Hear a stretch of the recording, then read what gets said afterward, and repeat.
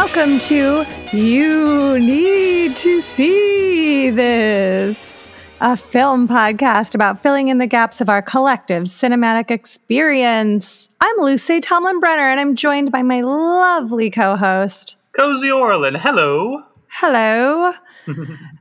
This month, it's Halloween. Well, the next 2 months. It's Halloween season. And then after that, we're going to keep it going as long as we can. Yes. Yes, because I love Halloween every day, all day. Not only are we Halloween lovers, but we're comedians, writers, filmmakers, and film lovers. We have many dimensions to us. So each week on You Need to See This, we pick a film at least one of us has seen and at least one of us has never seen. Then we try to convince each other and you, dear listener, that this movie is worth your time. We are not snobs. We're a little pretentious, but we're not monsters. So we like to cover everything, not just the fancy, smancy art films. Which we do. I do dream about those. Yes, we do love the fancy art films as well. But sometimes we have to take a break and cover underappreciated horror films from the aughts. Yes. And the most important thing about You Need to See This is we talk about every film with no spoilers. So this is intended to convince you to watch, not to ruin something before you see it. That's right. It's more comfortable. It's very nice that way. It's like a friend came up to you and was excited and was like, "Oh my God, I just saw this thing. Check it out." Yeah, that's us. We're your friends. You can trust us. Yeah, develop that parasocial relationship. We could do this. We're in support. Well, because it's the Halloween season, we are going to be covering all spooky films till November-ish. So today we're discussing the 2001 Gothic ghost story, The Others. And Cozy, you need to see this. And Lucy, I've never seen this. Why haven't you seen it?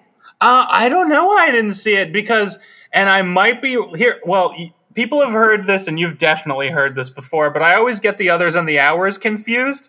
So they're so different. Yeah, to me, I know that one of them seems to be the scary one, and the other one is kind of a blank for me. So I know that this is the scary one, and I know that people have told me a little bit about twists and such, but I haven't seen it, and I don't know. Is it a period piece? It is a period piece. It takes place on an island off of England after World War II. Okay, yeah, I imagine they didn't reveal the twist in the trailer. So when I saw the trailer, I probably just saw a period piece and went, I'm whatever age I was then. I probably don't care. You were 16 or 17. You were between 15 and 17. Perfect. Yeah, I definitely did not see a lot of period pieces between those ages. It's so funny that that's what you locked into, because I never think of that. I mean, I watch this film at least every Halloween and usually a couple times throughout the year because it's one of my all-time favorites. So I rarely think about it being a period film because it's so much a ghost story first. And when I hear period film, I always think like a Bronte story, a adaptation of a Jane Austen novel. Right. But I guess the 50s, 40s, 50s are a period. They're just so recent still. Is this the one where there are where there are people who are like inside all the time? Yes, we're going to get to that. I have a lovely description. Oh, good. Okay. From Letterboxd. Now I feel like I know what this one is then. Great. Perfect. Yes. Okay, so you did not see it because you were like, meh. And I saw it because we were in high school, and that was every weekend my best friends and I went to the movies, usually every Friday, sometimes on Saturdays. And this was the movie that was out. We went to see every horror movie that came out, as long as this was like pre-torture porn. So like none of that stuff was never my thing. Sure. This was right 2 years after The Sixth Sense came out. And so there were a ton of ghost stories and a lot of like what this story is actually different than what it appears to be. That was hot, sure. Yeah, so I was just seeing a ton of movies it was like What Lies Beneath, the Mothman prophecies. Oh, yeah. We were just, and every M. Night Shyamalan movie, I think we saw the Signs together and Unbreakable together. We were just going to all of them. So this was that time period. And I remember being so scared when I saw it in the theater. And there's really something that I think is, well, I'll get into it in my reasons. Pause. Let me tell you a little bit about The Hours, if y'all are not familiar. It's directed and written by Alejandro Amenabar, a Spanish director. The Hours? The Others. Aha, now you're doing it. This is my favorite. No, I said The Others. Did I say The Hours? I'm pretty sure I said The Others. I think you said The Hours, but I might be totally wrong. That's okay either way. Listen. Yes, amazing. Oh no, I've infected you. I'm a monster. Get out of here, Cozy. I can no longer work with you. That's really funny. That's so funny. I love it. All right. Well, The Hours is about Virginia Woolf, and Nicole Kidman has a plastic nose job done so that she looks ugly as Virginia Woolf. That's all that I remember about The Hours, actually. So that's the connection. One of the reasons, other than the fact that they're familiar sounding, Nicole Kidman is starring in both of them. So. Wait, that's all you remember about The Hours is that she has a plastic nose? Okay, great. She has a big nose. Yeah. So funny. All right, great. This is I do remember that too, and I thought that was in this one. No, totally different. She has like all this latex work on her face to make her look like Virginia Woolf. Oh, okay. Yeah. All right. So she has a normal Nicole Kidman nose in this one. The most perfect little button nose. I am obsessed with Nicole Kidman's nose. There's so many profile shots in this movie, and it's just this little ski slope. I love it. Yeah, ski slope nose. As a plastic surgery marketing person, as my day job, I have written about the supper tip break a lot of the times, which is another word for a ski slope nose. Amazing. The ideal feminine nose is the supper tip break. I had no idea. She looks like she's had a nose job, but I also have never not seen her with that nose. So yeah, okay. So this is talking shop a little bit, oddly enough, but so every time I have to write about Botox, there are several different types of lines on the face that Botox can ease away, and one of them is a bunny line, and a bunny line apparently is also only caused by Botox, and it forms at the top of the nose. And Nicole Kidman is the person I think of every time when it comes to bunny lines. Whoa, wait, so you get wrinkles because you had Botox? Just that one. That is the one that forms that could inadvertently form as a result of Botox, is the bunny line. I don't know if there are any others, but that's the only one that's come up for me. That's so funny. Yeah. Well, thank you for Botox Corner, Cozy. Anytime. Happy to help. Always the last person you'd think would know so much about it. It's so true. It's the weirdest. It's weird to have been turned into a plastic surgery geek because of a job. Yeah, you and I have the most... Our day jobs are the most unlike us as people. It's so true. Like, I do copy for like a celebrity fitness trainer. I do like her writing, and then you do all the writing for a Botox person. For all like hundreds of plastic surgeons. Yeah, internationally, it's crazy. It's hysterical. So behind everything that you read, that's all about like weird, expensive self-care or whatever. It's a bunch of weird punk kids that aren't taking care of themselves behind the scenes writing all the copy. That is a great call. I never thought about that. I just cognitive dissonanced myself away from that. That's very fascinating.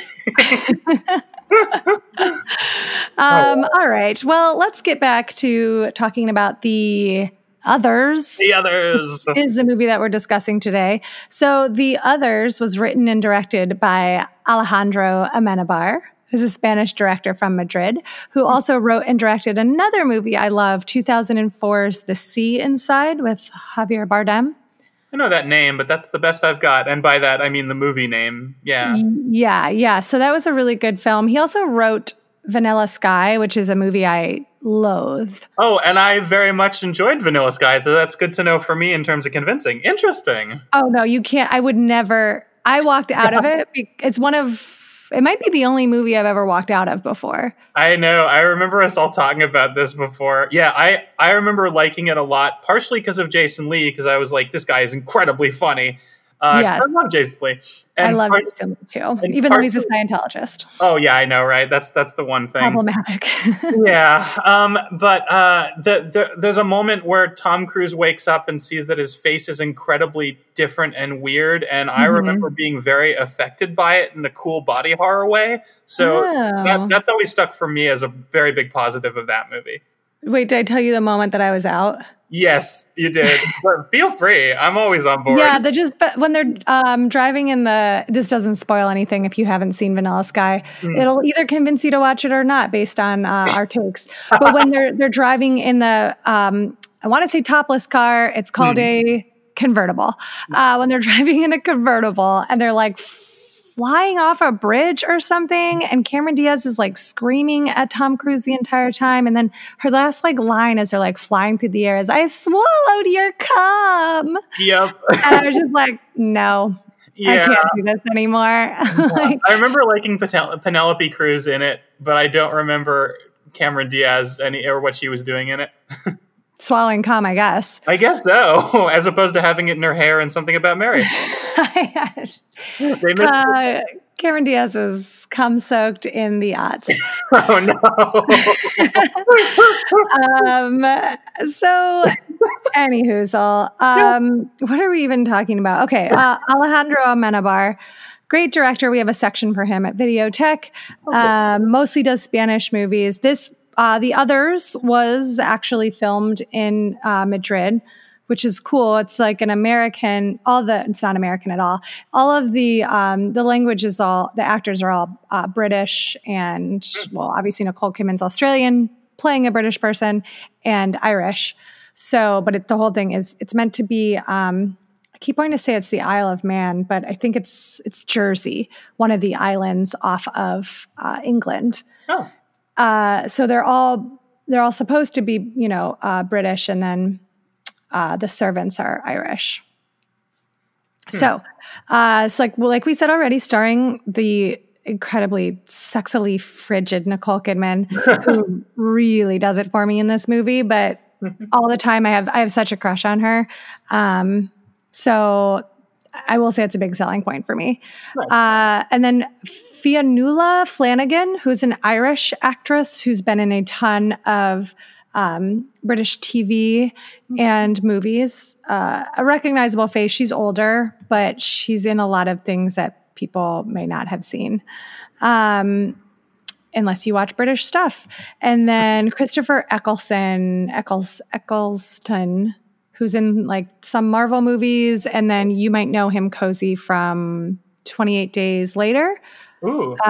He's in that, and he's like a regular, working British actor as well. Do you remember who he was in 28 Days Later? No, it was like a name I didn't recognize. He wasn't like, I don't know if he was like a main character or not. Okay. Yeah, because I recognize the actor name, but I can't remember what his deal is. Interesting. Okay, he has a recognizable face. He's like one of those people that you look at and you're like, oh yeah. So he plays Nicole Kidman's husband, who is still at war for most of the movie. So he's only in it for like 2 or 3 scenes. Nicole Kidman's really like the star, the focus. Yeah. So all right, and it's a very small cast. It's Nicole Kidman, her 2 kids, the 3 servants, and then Nicole Kidman's husband are the people that you see. So let's get into the synopsis. Grace is a religious woman who lives in an old house kept dark because her 2 children, Anne and Nicholas, have a rare sensitivity to light. When the family begins to suspect the house is haunted, Grace fights to protect her children at any cost in the face of strange events and disturbing visions. Ooh. This is something I always liked about a light sensitivity, like kids having a light sensitivity sounded fascinating to me. Yes, absolutely. And it is such a great quality in this movie because the way that it is displayed is kind of another type of continuous horror that happens throughout the movie. So I want to get into that with my reasons. Yeah. And then real quick, I wanted to just talk about how this was a movie that was really well rated when it came out. And it does have an 85% on Rotten Tomatoes. So, but this is a movie that I don't feel like anyone talks about, which is the reason that I picked it. And it's a movie I'm always recommending to people at the video store because they haven't seen it. And so I know, like, critically, you know, it's beloved and it was a box office hit, and it was, or I don't know if it was a box office, it was a critical hit.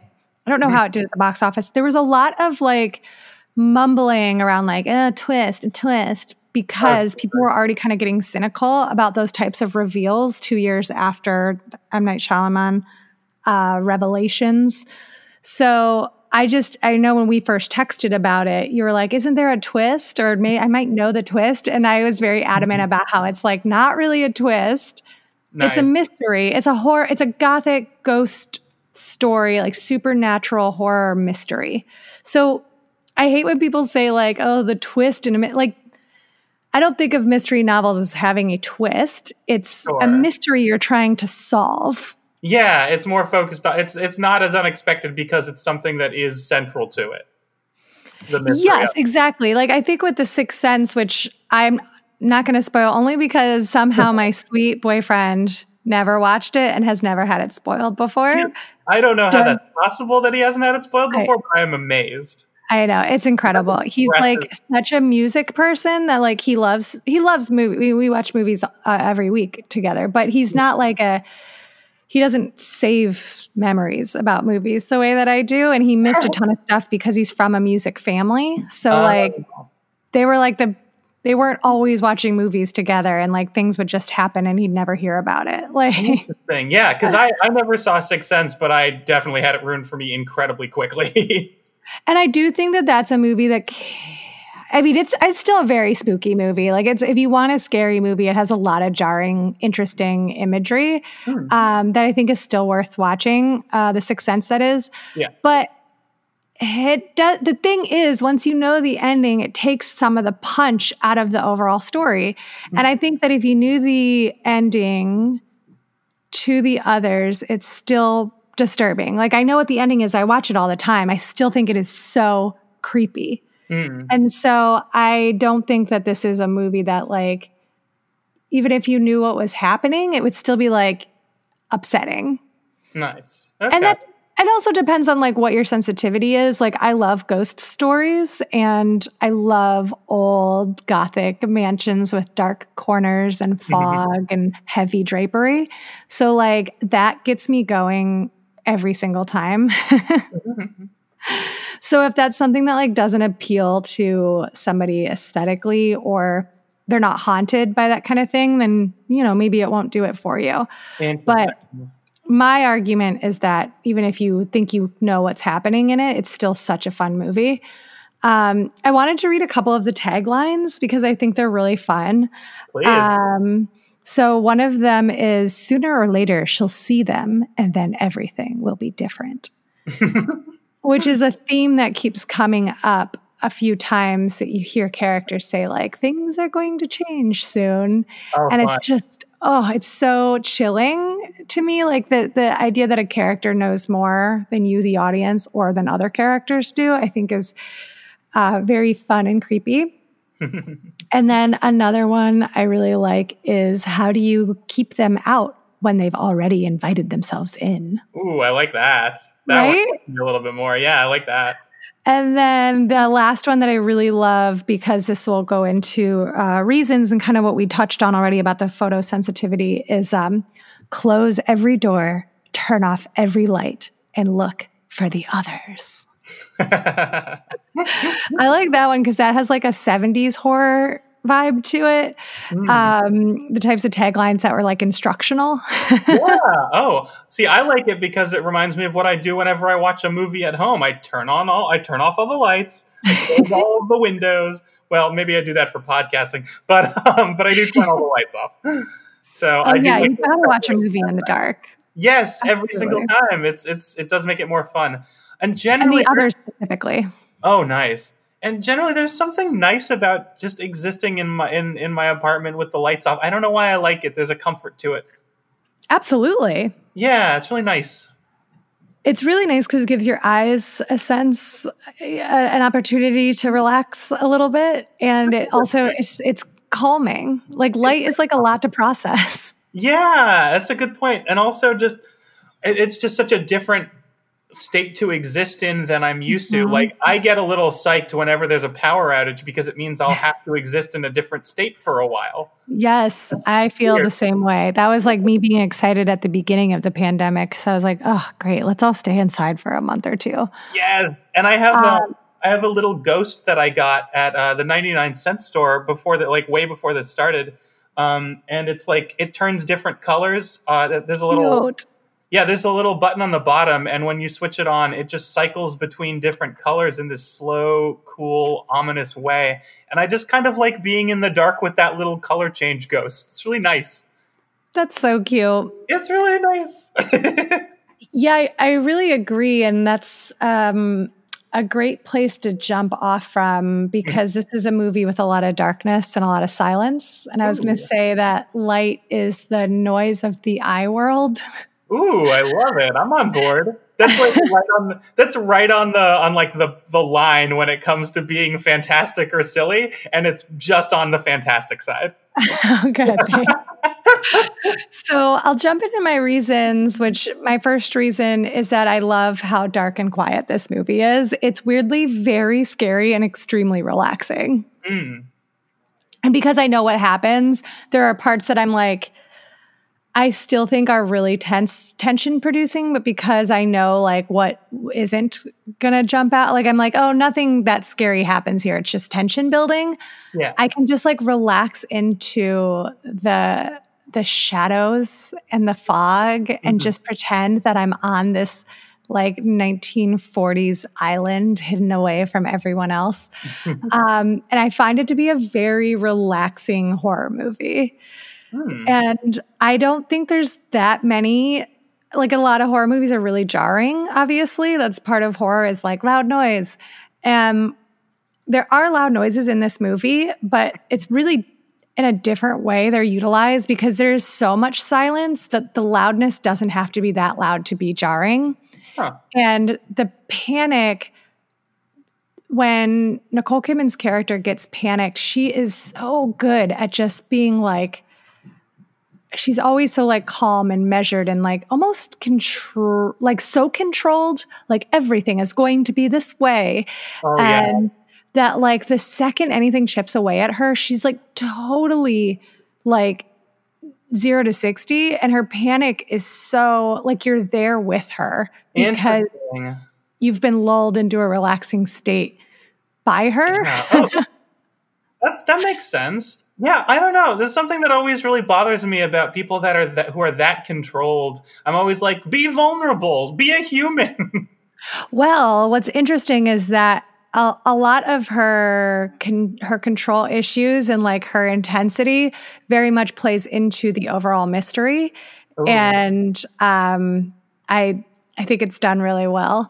So yes, it's a quiet, relaxing horror movie. That'll be my first reason. I like that. Yeah, that makes me think a little bit of A Quiet Place in terms of the such silence and then the smallest things being enough to freak people out. Like someone dropping their popcorn in front of me before A Quiet Place started or right at the beginning. That happened in my theater too. There was like a quarter of the way in, somebody dropped something and everybody in the theater gasped. And it was such a delight. That's my favorite. It was such a cool group experience. Yes. And I don't remember that having that same effect. I saw this in the theater as a kid. So like I was much less, it was in fuck around mode, you know, so I had like less reverence for everything. Oh, sure. Maybe less attuned to that silence break and the subtlety of it. I mean, I know I would have been less attuned at least. Absolutely. But at the same time, I was so scared. I remember covering my eyes so many times. And it's funny because Isaac, when was watching it for the first time with me last night, and I've been telling him for years, I'm like, you got to watch this movie with me. You're going to love it. Because he doesn't really like horror movies very much, but usually because he jump scares, he's like not about it. Then I'm going to get into my second reason, which is that this movie is very scary, but it does very little. Like, the scariness comes from being in a haunted house, not from like I love the Conjuring movies. I love the Conjuring universe. And like, I don't have a problem with jump scares. Like, if there's not a good plot, I think they can be used manipulatively to like fill in the gaps of what would actually be story substance. Sure. But I think in a good movie, jump scares only enhance and are like really fun. But I like this movie builds like a lot of tension and doesn't have a lot of like, there's not like creatures. It's not like the house is filled with like crazy creatures like in The Conjuring. It's like the presence. There's a presence in the house that you feel in your own home when you're like, it just makes my eyes dart at doors and windows when I'm watching it. And like, it makes me think I'm seeing things.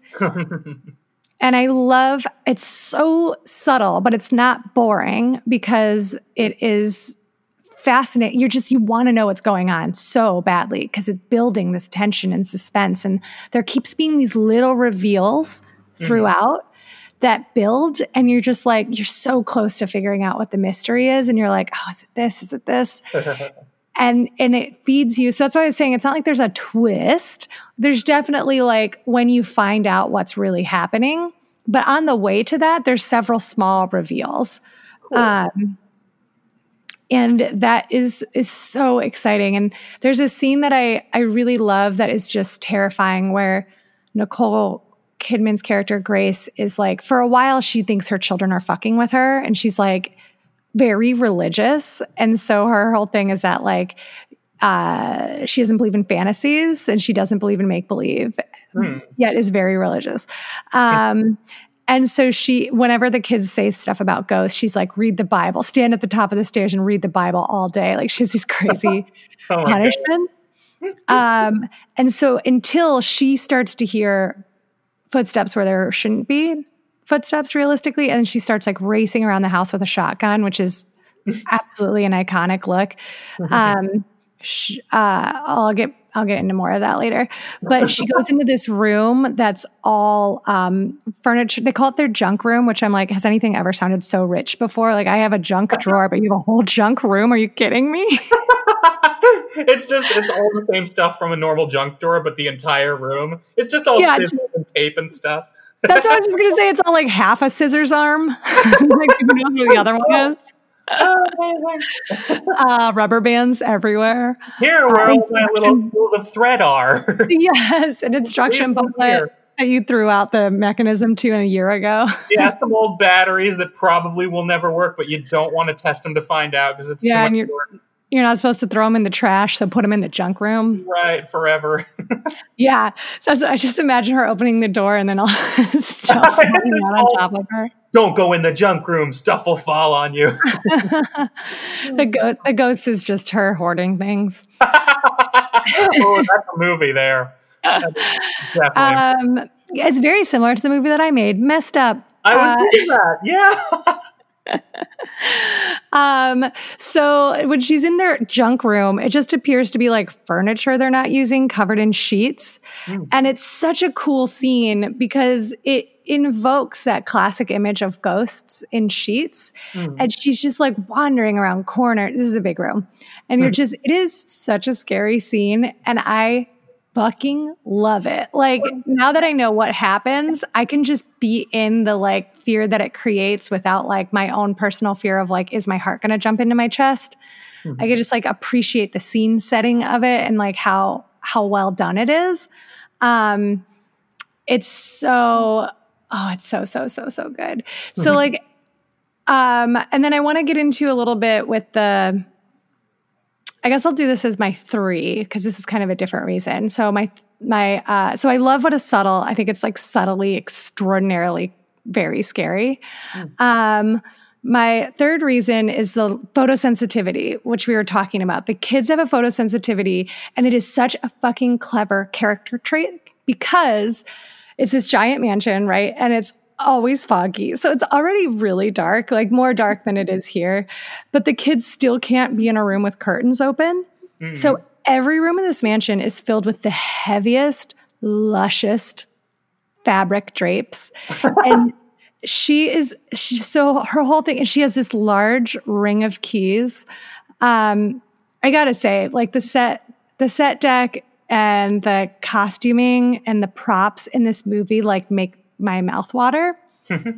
They're all just so simple. Like the mansion isn't filled with stuff, but everything there has like a purpose for existing. Mm-hmm. So like you see her interacting with everything, which is so cool. So she has this ring of keys where each key is like a long brass key with like a top that has a design on it. You know what I mean? Like an old timey, beautiful key. Yeah, I like that detail. I like that detail a lot. It's so engaging to me because she's always keeping them in her pockets. The pockets of her like long velvet house coat that's like a deep maroon, and all I want to do is put both my hands at the top of her back and like run it all the way to the bottom. Like it looks so soft. I have a question that you may or may not be getting to. I don't know. Yes, please. What is your question? How much of this movie would you say takes place within that mansion versus how much is outside of it? Oh, my friend, it's all in the mansion. I was right then. Okay, good. That's what I was assuming. They never... The Foggy Island, I was like, ooh, do we get to see the Foggy Island?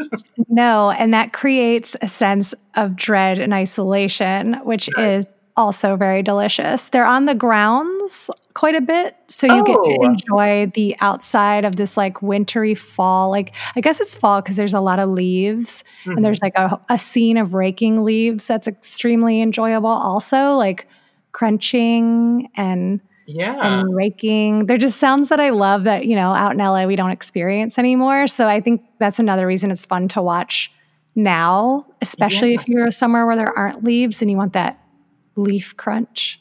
Okay. All right. So they have some outside moments, but still on the grounds then. All right. That helps me out a lot. It's all I like in the idea of seeing the outside of it in that way. That sounds very atmospheric. It's so atmospheric. Yes. So that's yes. Okay. That's like a side. I'll have that as like a mini reason. I didn't have it. I have so many notes. I'm having a really hard time, as usual, picking my 5 things when it's a movie I love this much. That'll be an honorable mention reason. So the photosensitivity of the children is reliant on these keys and these heavy fabric drapes. So the way that this crazy world that she's created works is that each room has a door, and you cannot walk into the next room without closing and locking the last room's door behind you. And the reason is to never let light into the room where children are. So she's always like opening and closing these heavy fabric drapes, each one designed differently, each one beautiful and lush, and makes this incredible noise as the rings, like the sound design is insane in this movie. The rings like along the bar at the top, and she does this incredible motion that's like really quick. So you're like, oh yeah, she's closing drapes constantly. Like this is most of her life is closing drapes and reading the Bible and opening these doors with this giant brass key. So it sounds like those kids live in a bird enclosure. Yes, it does have that feel to it. Right, you gotta close that door. You don't let that bird out. You close that door. You open that door next. Yeah. It's like that when you're like going to like the aquarium to see like the Long Beach Aquarium when you go to see the birds that you can go in where they're all flying around and stuff. Oh hell yeah! Oh, I love the Long Beach Aquarium. That's where my former boss got married. Oh, wow. That seems like such a cool place to have a wedding. It's so beautiful. Yeah, we got to go at night and go to like all the cool parts that were closed off normally. And he got married in front of the shark tank. It was very cool. I wonder how expensive that is. That seems like the best place to get married. Yeah, well, he was the CEO, so probably a fair amount. Right, CEO. Right. Yeah, but it was really cool to be a part of. And I got one of my favorite photos ever from that experience, and it is of the cutest smiling frog. Oh, smiling frog. He's my favorite. Oh, he's my favorite. Well, check out the Long Beach Aquarium. I don't know if people can go to it now, but it's definitely one of the best things in the LA area. It really is wonderful. Oh.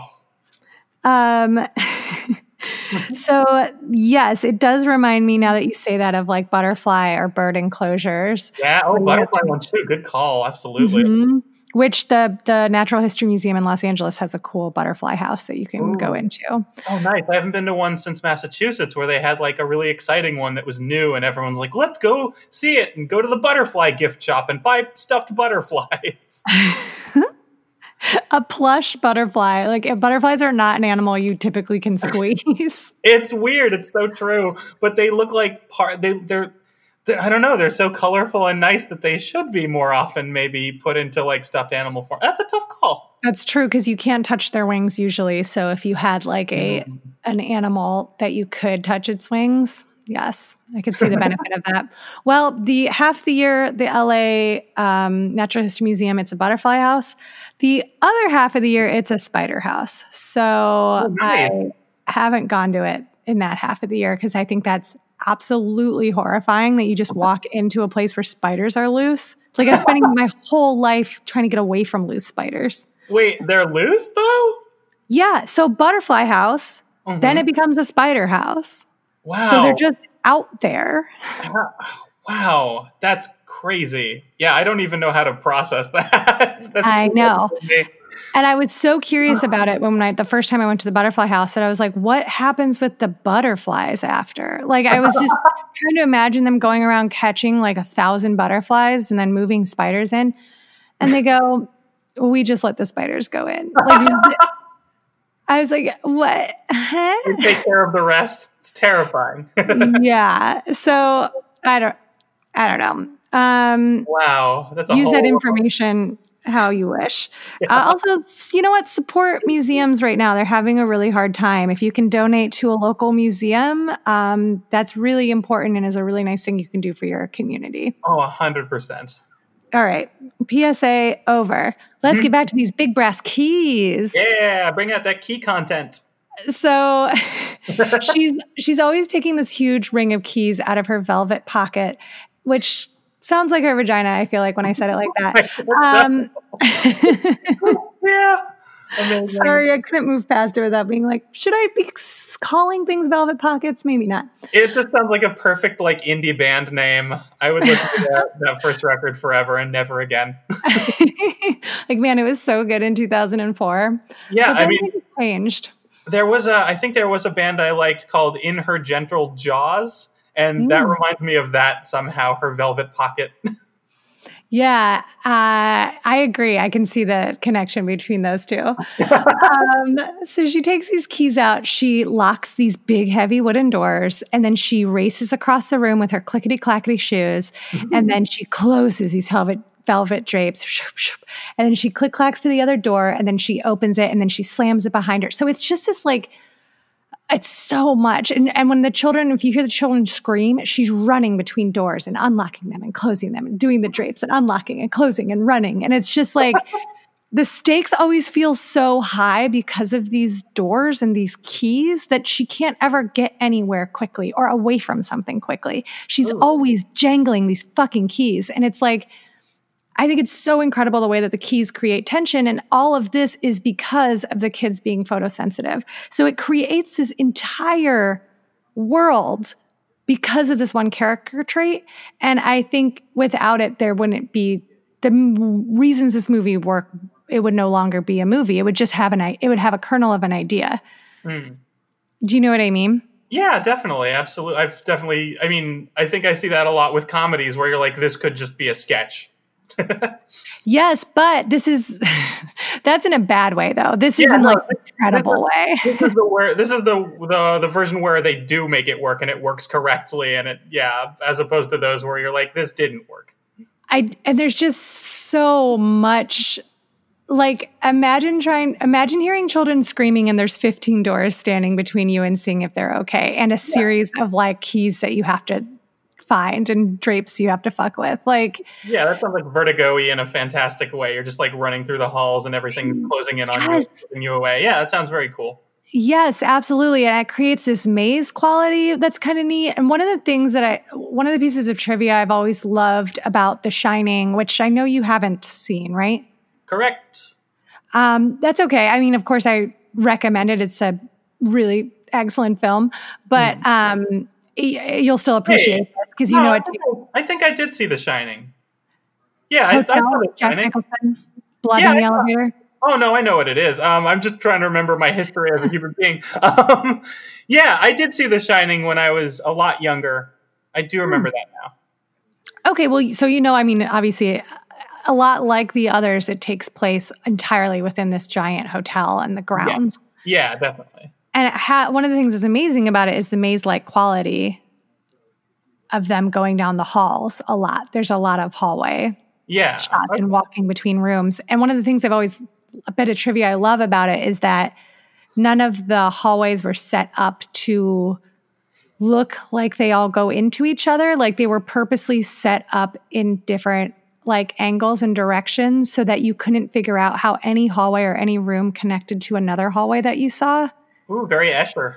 Yes, exactly. It's supposed to create a sense of confusion and unease as you were watching it, kind of subliminally. And this movie has a very similar feel. I wasn't able to find out if this was a real mansion or not. It seems like it is.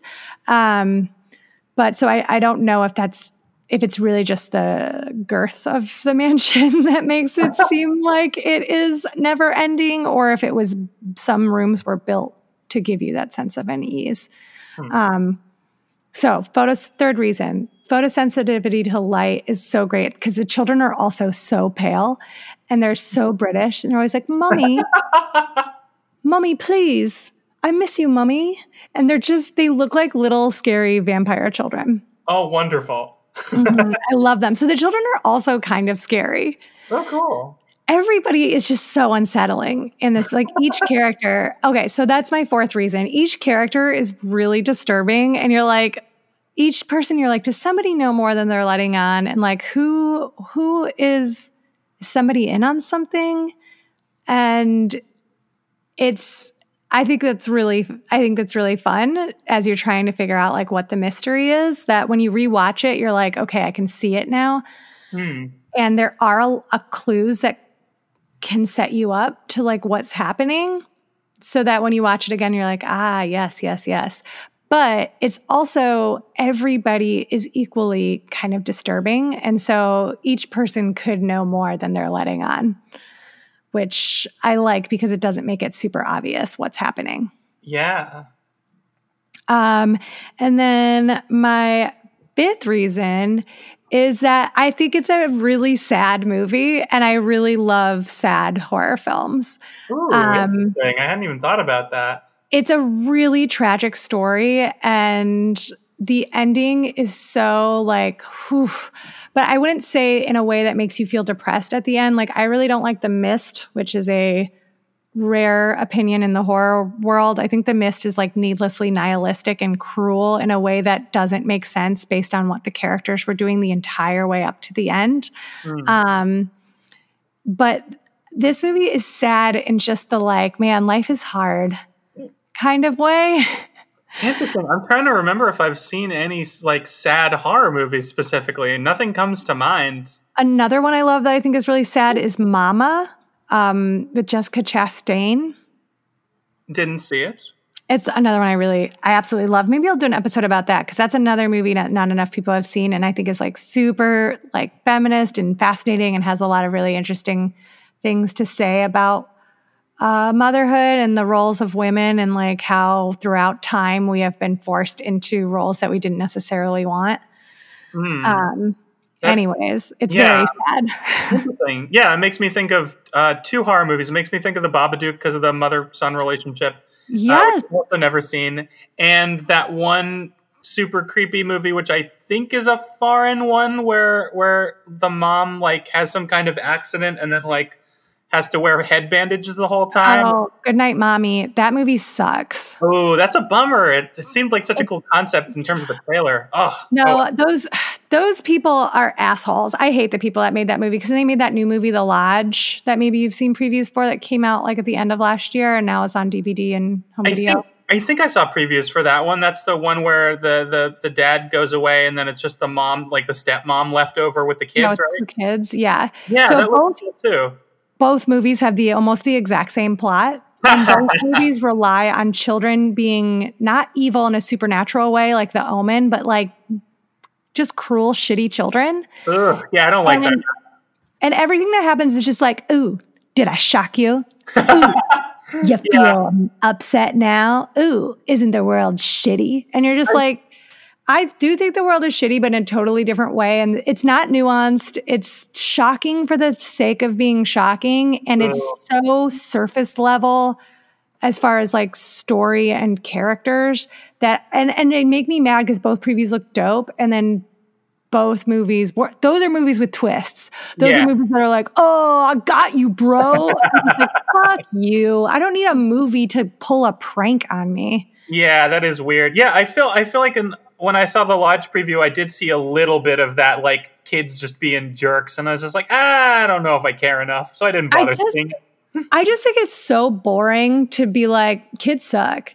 Like, I think what sucks is an expectation that everybody be parents and that and that a lot of people are bad parents and people who don't want to be parents have to endure the shitty parenting of children in public and that's challenging and can be wearing on one's nerves. But children are a goddamn delight. And are so fun and so creative and so weird and can be like legitimately inspiring if you actually spend any time with them because they haven't been damaged by like the cruelty of the world yet and are a lot of really interesting things to say. But again, it has everything to do with like who's raising them. Yeah. Oh, so, very, very, very true. I just think, and I don't have kids and I don't know if I will because I think it's a financial burden that I can't handle. And I think that I feel weird about bringing children into the world that we live in right now. Mm-hmm. But all that to say, I absolutely fucking love kids, and any movie that's like, aren't kids dicks? I'm like, no, not really. Like, are you so impatient that like you can't just hang around a kid making like a little bit, like acting different? It's just a different type of human acting differently around you. And I just think it's really weird to have a shitty attitude about kids. Yeah, it's a bummer. I always feel bad for that sort of situation because I'm also a big kid fan. I feel like they're hilarious and great. They're so funny. Yeah. They're so much funnier than adults. Like, yeah, in a heartbeat. They're so fast. They're so funny. There's no filters. Absolutely.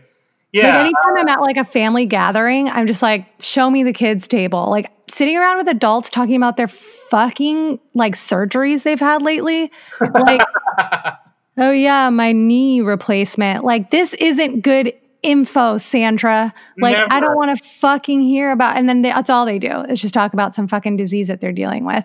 But it's like kids are just like, oh, like look, I colored this thing that doesn't exist and I have a whole backstory about what kind of a monster it is, and I'm like, hell yeah. Like let's get into it. They're not just locked into the dread of adult life at that point. Yes. They're still trying things out and testing the boundaries of the world.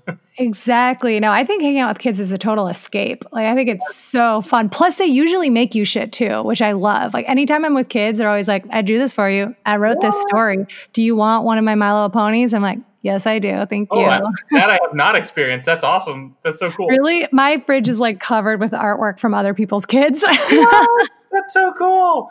I treasure them. I think it's so cute.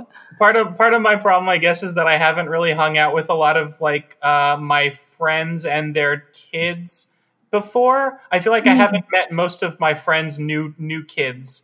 The most of the times where I was hanging out with kids is like, I guess like I don't know.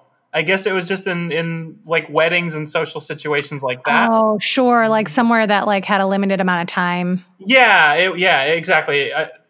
It wasn't the same where it was like, this is cozy and he's an old friend of your parents. That hasn't happened for me yet, really. But a lot of my friends have kids back home, and I am obsessed with all of them. So when I'm home, I'm always like, Gotta go hang out with my kids. Oh, I love it. Yeah, none of my friends' kids are old enough yet to be that type of cool kid. But I Yeah, have. see, that's the thing. I do think anybody under 5 kind of sucks. Like, I'm not interested in a nonverbal. And I don't mean nonverbal like, if your kid has autism, that's not the same. I Yeah, just mean totally. nonverbal, like a kid is learning or a kid's constantly trying to put shit in their mouth. That's very irritating. Or Oh, babbling. I hate babbling. There's a degree of communication that is necessary. And Yeah, before that, it gets a little bit more difficult. But absolutely. even, 4 and even 5 then, and up, I'm real into. I love teenagers. oh, sure. But yeah, even if I can make a baby laugh, I'm happy. I don't need to understand what they're talking about. I just need to be able to make them laugh and do a silly face at them. Oh my God, that's me in a restaurant. Like if I see a baby in a restaurant, I cannot focus on anything else. I'm like, I'm going to make this baby laugh. And I'm just like sitting like a table away making faces at someone else's baby. Yeah, same 100%. And then they notice and they're like, oh, he's just flirty. And I'm like, that's a terrible thing to say about a baby. I know. Why does he? Creepy thing to say about a kid. So true. Oh, I hate it. That's the one thing I hate about that situation.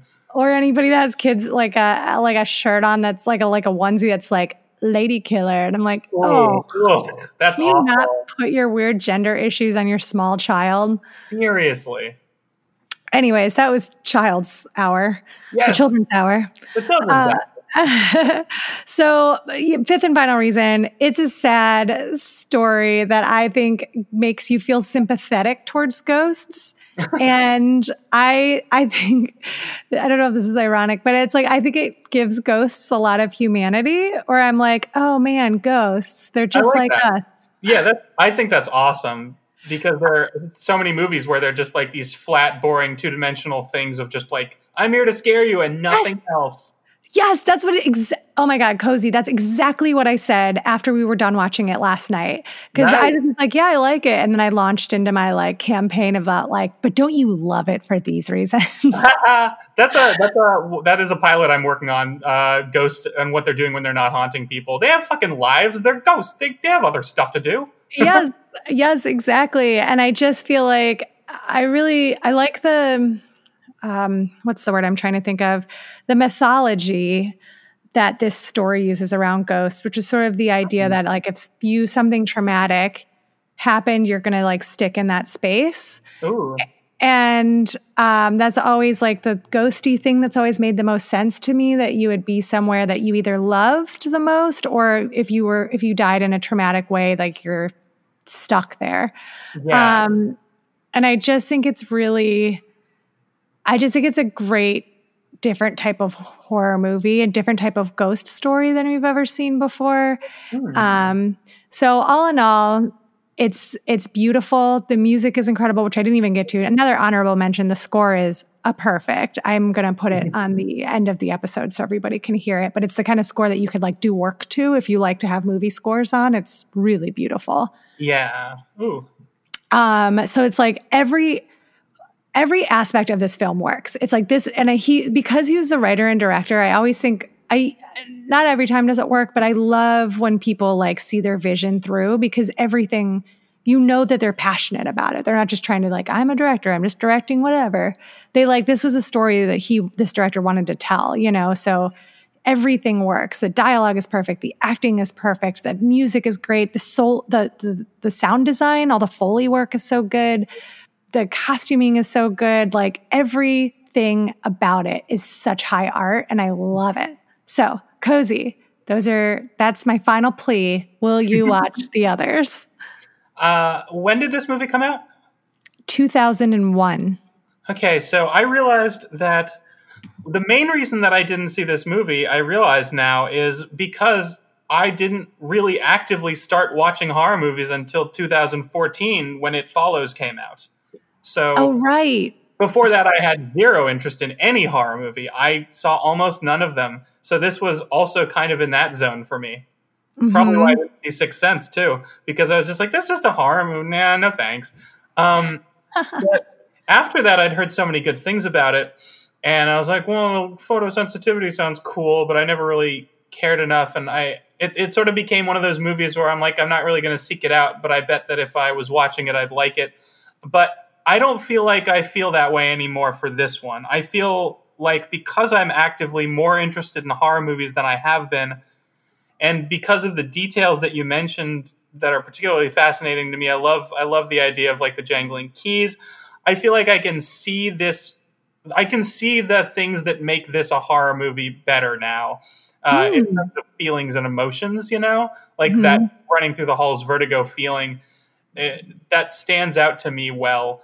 Yeah, I would absolutely see this movie. There's no question. Yay! Oh my God, that makes me so happy. I was a little worried while I was watching it. I was like, oh man, will he be able to? Because I know sometimes you're like, if you can't relate to a character, you're not always into it. But Sure. I think that the emotion, there's just so much, it's this controlled, intense Nicole Kidman emotion. Yeah. But like, I think there's just a lot of pain in this movie that you'll really like, if that makes sense. I mean, that sounds great. I think that because pain and vulnerability are very married for me, so I can enjoy that. I can appreciate that. And the idea of somebody who is very like stiff all the time, displaying other emotions, is very exciting and encouraging for me. Oh yeah, her panic is just like incredible. She has the greatest face. I love her face. I love her hair. I love her pale, like translucent skin. She's just the perfect gothic horror story heroine. Oh, that's cool. I also am very much a pale person. I am very attracted to pale people. Like, that's for me. Absolutely. It's like our goth punk background. 100%. It is a weakness for me, the pale people. Yes. So I think you'll like all that aspect. And then when you're talking about the vulnerability, I think a lot of the pain in this movie is because of an inability to be vulnerable. Ooh, I love that. Yeah. Oh, great. And I would like argue that some things wouldn't have had to have happened if there could have just been conversations and openness. And then that contributes to the time period. And like, of course. And so I think there's a lot of interesting stuff there around, again, actually around motherhood and womanhood and being a wife and like what it means to have to care for a house. Yeah. So the time period is really important for those reasons. So it's funny when you're like period film, I'm like, I never think of it as being a period film, but it actually, I don't think what happens would have happened if it took place now. Right. And I was probably also thinking of The Hours when I was saying that I remembered it as a specific period film. Right. All right, lovely. Well, I'm so happy that I convinced you. Listeners, I would love to know if I convinced you to watch The Others or if you've already seen The Others. Please hit me up on Instagram or Twitter. We're Need to See Pod on both of those platforms. And then on Facebook, Cozy handles our page and our group, You Need to See This podcast. Let us know. We want to hear what you think. I could talk for hours about rustling fabric. So let me know if you're into that too. Hand running across a velvet overcoat. Oh, God. All right. So what did everyone get into this week? Cozy, do you have any recommendations for our audience? I do have a recommendation for this audience of ours. I recommend... Well, let me start that a little bigger. So what happens, let's see. So for the last month, parts of that last month and a little bit more of last month, I suppose, I was setting up a bunch of Zoom hangouts with friends who I haven't seen since the pandemic started and some who I hadn't seen in much, much longer. And I never do that because I'm really bad at setting up any kind of hang with friends. I just see them naturally or they don't exist because they're in another state for me. If someone's in another state, they've gone. I have no good object permanence for friends or family. It's not good, but it's who I've been. And I decided last month, I was like, just friggin' do it anyway. It's important to do. You should talk to people you like. Yes. Yeah, so I did that a bunch with a lot of people that I like a lot. And one of them was my best friend in college, and he was like, "Hey, we should do a Zoom with a bunch of our old friends from college. Maybe get a bunch of people together." And I did that this week, and it was really nice. Yeah, actually, I love that idea. It seems so obvious, but I had a huge group of friends in college, and we all just were obsessed with each other. Like it was such an intense group of friends that I just adore and I still adore and keep in touch with individually. But we're always like, we need to have a reunion. Let's plan a reunion because we all live in different places around the country. But how fun would it be to just do it like that? Usually I don't like Zoom calls, but with people that you really, really are close with, it seems like it would be great. Yeah, and the dynamic is immediately back. That's the weirdest part is you're like, oh, I remember this from like 14 years ago. Things are still like that. Like 2007 for me, actually. So, yeah, that's the last time I saw one of them and definitely last time I saw all of them together. And it was weird how immediately we snapped right back into things. It was That's also love. weird. Yeah, it was also weird how I was definitely the only person in an apartment with no kid, and they're all like, we have kids now, and we live in houses. I'm like, oh, I thought we were very similar, and I forgot that aspect. Right. Well, you can live cheaply other places, and you get to do all that stuff. That's very, very true. It was really funny to me when it clicked for me, but yeah, so I recommend setting up Zooms with old friends. Awesome. I have been watching Lovecraft Country on HBO, and I just am so obsessed with it. I highly recommend it. It's the perfect TV show right now because it's really scary, but it's also it's all follows all Black characters, and so it is also really prescient in how it is discussing and kind of examining racism and violence towards Black people and using this really cool fantasy and horror framework to explore that. So basically I'm trying to sum it up, like the main character and his friend and his uncle embark on a road trip across like the 1950s Jim Crow time period in search of his missing father. And it's kind of everything with that. So there's tons of really cool, scary monsters, lots of fantasy elements. I really like it a lot. It's the kind of horror that I love that's like lots of social commentary, but it's very smartly done. And it's couched in like actual monsters along with like real life monsters. Cool. So I really highly recommend checking it out. It premiered, I think, in August.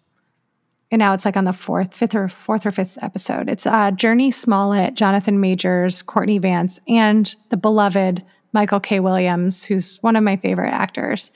So the acting is great. Everyone in it is so beautiful and talented, and the monsters are scary, and there's lots of blood. Cool. Yeah, I've heard a lot of good things about it. I have a question. Were you a Lovecraft person? Are you one of those Lovecraft folks? You know, my college boyfriend, who is such a big part of the reason I love so many of the things that I love, absolutely adored Lovecraft. And so I read some when we were together, and it never fully grabbed me, but I think it's because I have kind of a pulpy mind where I like really love Stephen King, and I grew up loving like R.L. Stein's stuff. And like, I love stuff that's like a little trashier, but H.P. Lovecraft is like pretty intellectual in my memory. I was just like, man, it felt complex when I was reading it. Maybe that isn't true, but I've been wanting to revisit it after watching Lovecraft Country because it also inspires so much of Stephen King's work as well. Oh, okay. So, I mean, he's one of those early horror people that I really should go back to and appreciate more. What about you? I have never read any of his stuff, any of that stuff, but I've heard about the lore of it or the mythos or whatever a lot. And I'm always like, oh, there's a whole world there. It's real specific. And I have a bunch of friends who I can tell are like either like closeted or out Lovecraft nerds and are very much like, you can talk to them and then they will suddenly talk about like every eldritch being or whatever forever, and they know all their weird power names. And I'm like, okay, this is just a thing I've never been a part of before. So yeah, no, I have no history with it.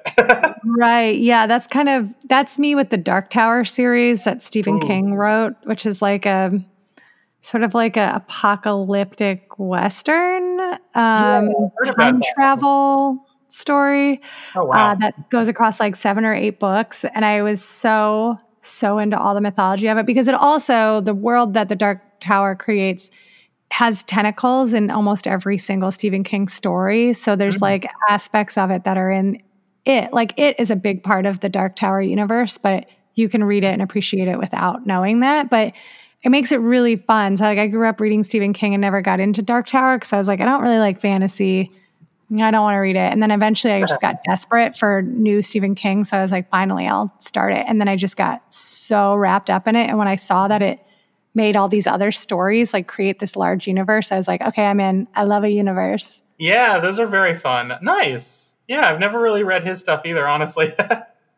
Well, I mean, I think that The Dark Tower is the most underrated works of Stephen King, and it needs to be turned into a television show, not a movie, because it's like, I don't know, like 5,000 pages. So like... Yeah, give it the Game of Thrones treatment, right? Yes, exactly. HBO would be so good on HBO. And there's like a lot of stuff that's in the stories that really needs some updating too. And I think with like a like diverse writing staff of like not just like an older white man, that it could really bring some of the elements that I feel like are a little creaky now because some of them were written in the 70s and 80s would really like shave that down and like pop it up and like make the story just that much better, you know? Yeah, that's a good move. Absolutely. Yeah. I mean, I'm sure it's, if it's been around for that long, I'm sure that it's been attempted in bits and pieces before, but probably just never became a thing, right? Falling apart. Yeah. They keep, you know, they made a really shitty movie where they tried to cram all the books into like a 90-minute movie with Matthew McConaughey and Idris Elba, who were both so good, but couldn't save it. Oh, that's sad. Yeah. And then, there's always like, we're working on a TV thing. Yeah, we're going to do it, but it's not, no updates. Yeah, that sounds about right.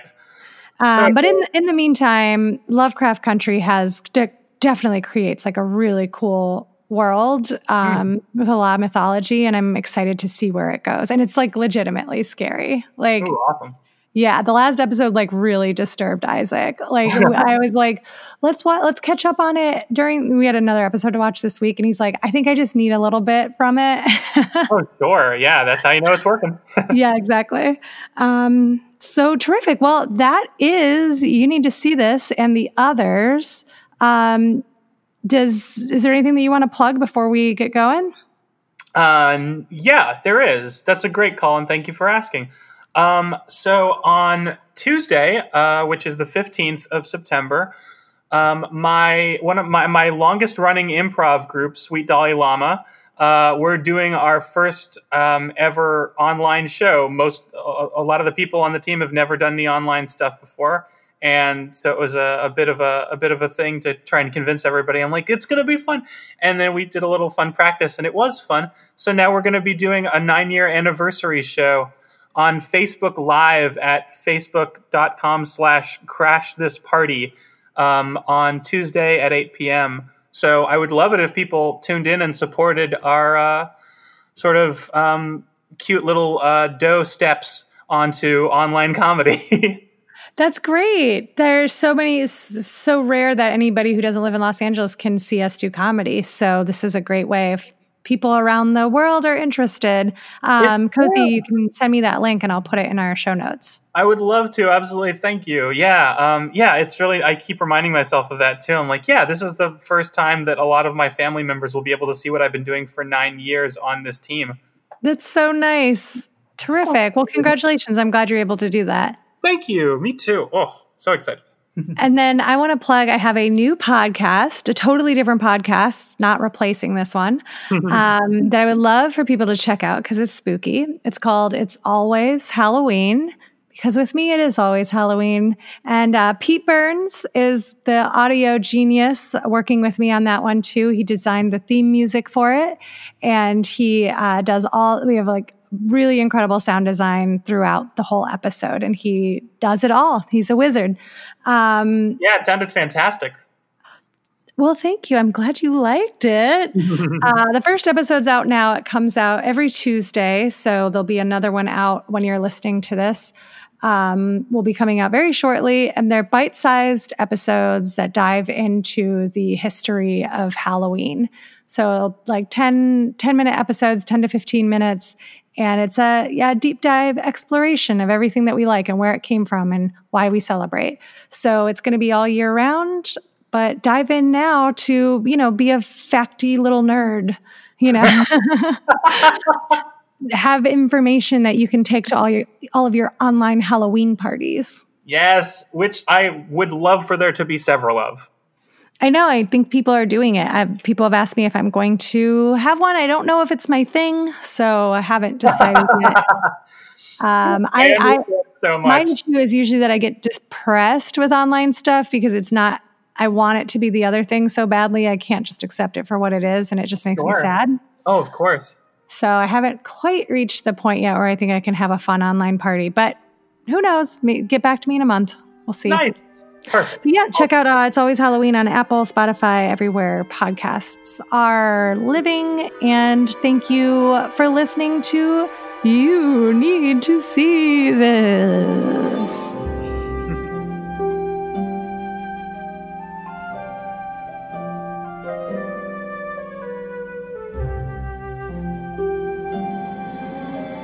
What have you done with my daughter?